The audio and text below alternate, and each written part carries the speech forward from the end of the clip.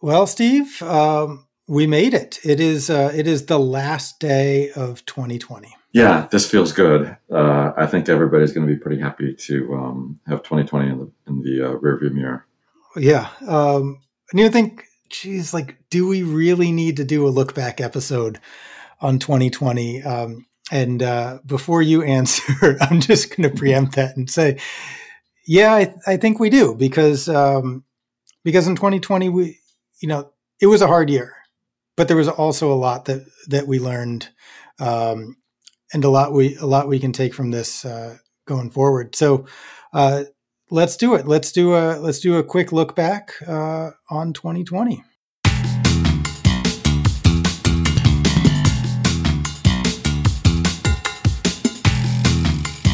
Hello and welcome to this episode of the Freddie Mac Multifamily Podcast. I'm Steve Guggenmoss. And I'm Corey Aber, and here we are at the end of 2020, taking a look back and a hopeful look forward. And I want to start with a thank you, because to all of the people who've been listening to the show all year, and all of the guests we had.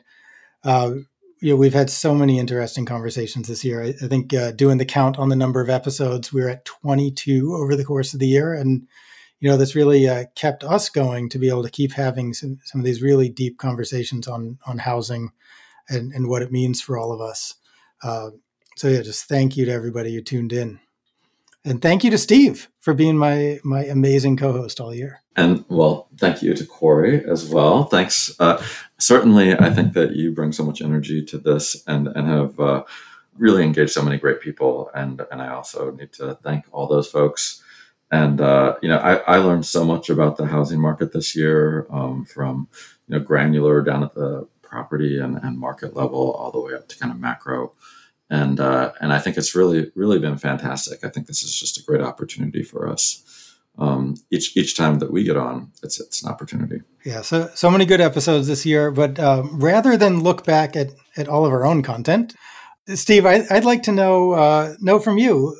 Just go through some of the other things that have been keeping you going through the year. So let's start with maybe what's your favorite book from the year? Well, I have to. So this year, in terms of like relatively new books, and if we want to count it as a 2020, I think that a book that I'm reading right now is 7.5 Lessons About the Brain. So I love to think about how the mind works and why we do what we do and make the decisions that we do. And so this is kind of a great opportunity to think about stuff like this and learning new things. I think another one with everything that we've done that's been going on this year, an older book, is The Color of Law, right? Which, Corey, I know you and I have both read. It's not a book from this year, but certainly with the importance of what's happened related to race and society this year, I think that it really makes it crystal clear how ingrained racial differences are in the housing market. And I think that's been really important for me to dive into this year. Yeah, that was such a good book. How about you? For me, I think that one certainly would have topped the list. But since you mentioned it, I'll mention another, which is called Main Street, How a City's Heart Connects Us All by Dr. Mindy Thompson-Fullilove. And one that was just a fantastic book, looking at exactly what the title says and really digging into that concept, what Main Street means to all of us. And I'm also excited to say that in early 2021, Dr. Fullilove will be a guest on the show. So really looking forward to that episode. I'm sure it's going to be a great conversation. All right, Steve, what about music? Any music that's gotten you through this year? Right. So definitely one of my habits as we're around the house all the time is when I do the dishes, I say the person that does the dishes gets to choose the music. And so oftentimes I'm just kind of shuffling through a bunch of different stuff. And one thing I think that's notable for this year, for 2020, I think it's from this year, is Bastille has a song called Survivin'. And it just feels like, so we survived 2020, kind of catchy tune. And I think that I recommend that if people want to take a listen.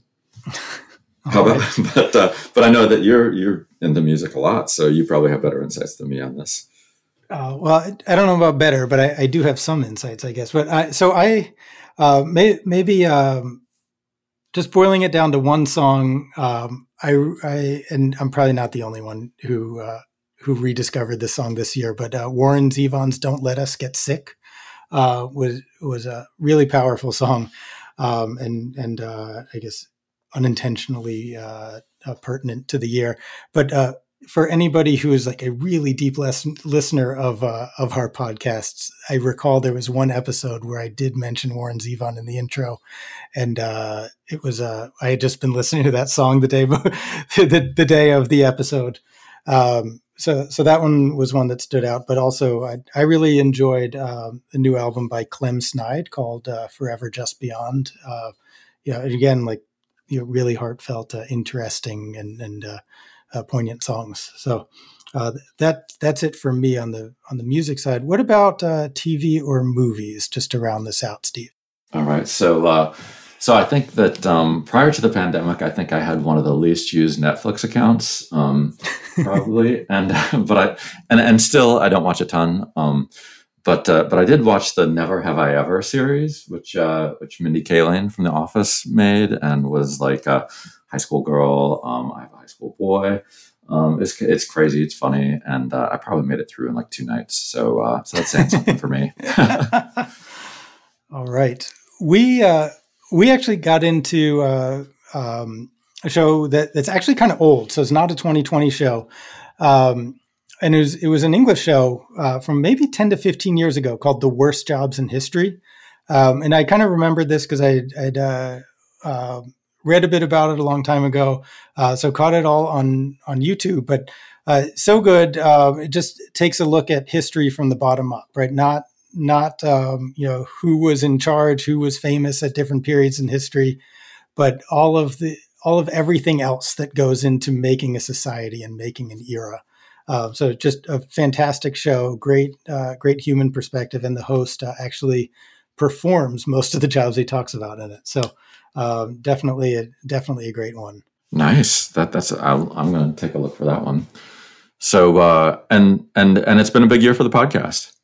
Yeah. No, this has been really, really special for all of us. Here, not just Steve and I, but all the others who are involved in producing the show and listening and editing and all of that. So certainly thanks to everyone else who's been involved in the show. Steve, any maybe we will do it. Did you have favorite moments or anything that if you were to go back and listen to an episode again, any you want to call out? Well, I'll just mention my work colleague, Sarah Hoffman, and I know that she has surpassed the 1,000 listens mark, which I'm particularly happy about, having somebody on the team get to that level. And also a notable year for Sarah this year, as she had a new addition to her family. She's off on maternity leave right now, but congratulations on both counts. And obviously the human side is so important, right?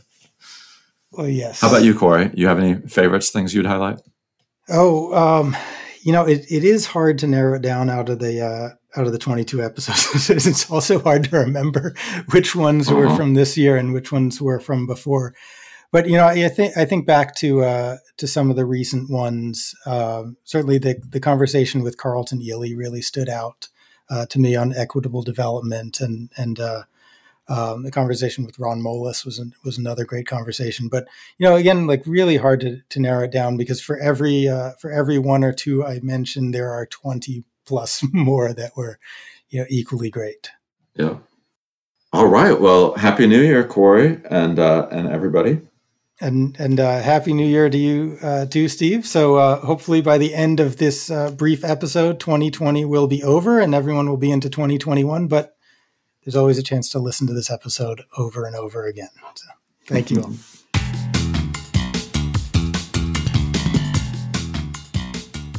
Thanks for listening to this episode of the Freddie Mac Multifamily Podcast. If you'd like to learn more, follow us on LinkedIn, Twitter, and Facebook, and subscribe wherever you get your podcasts.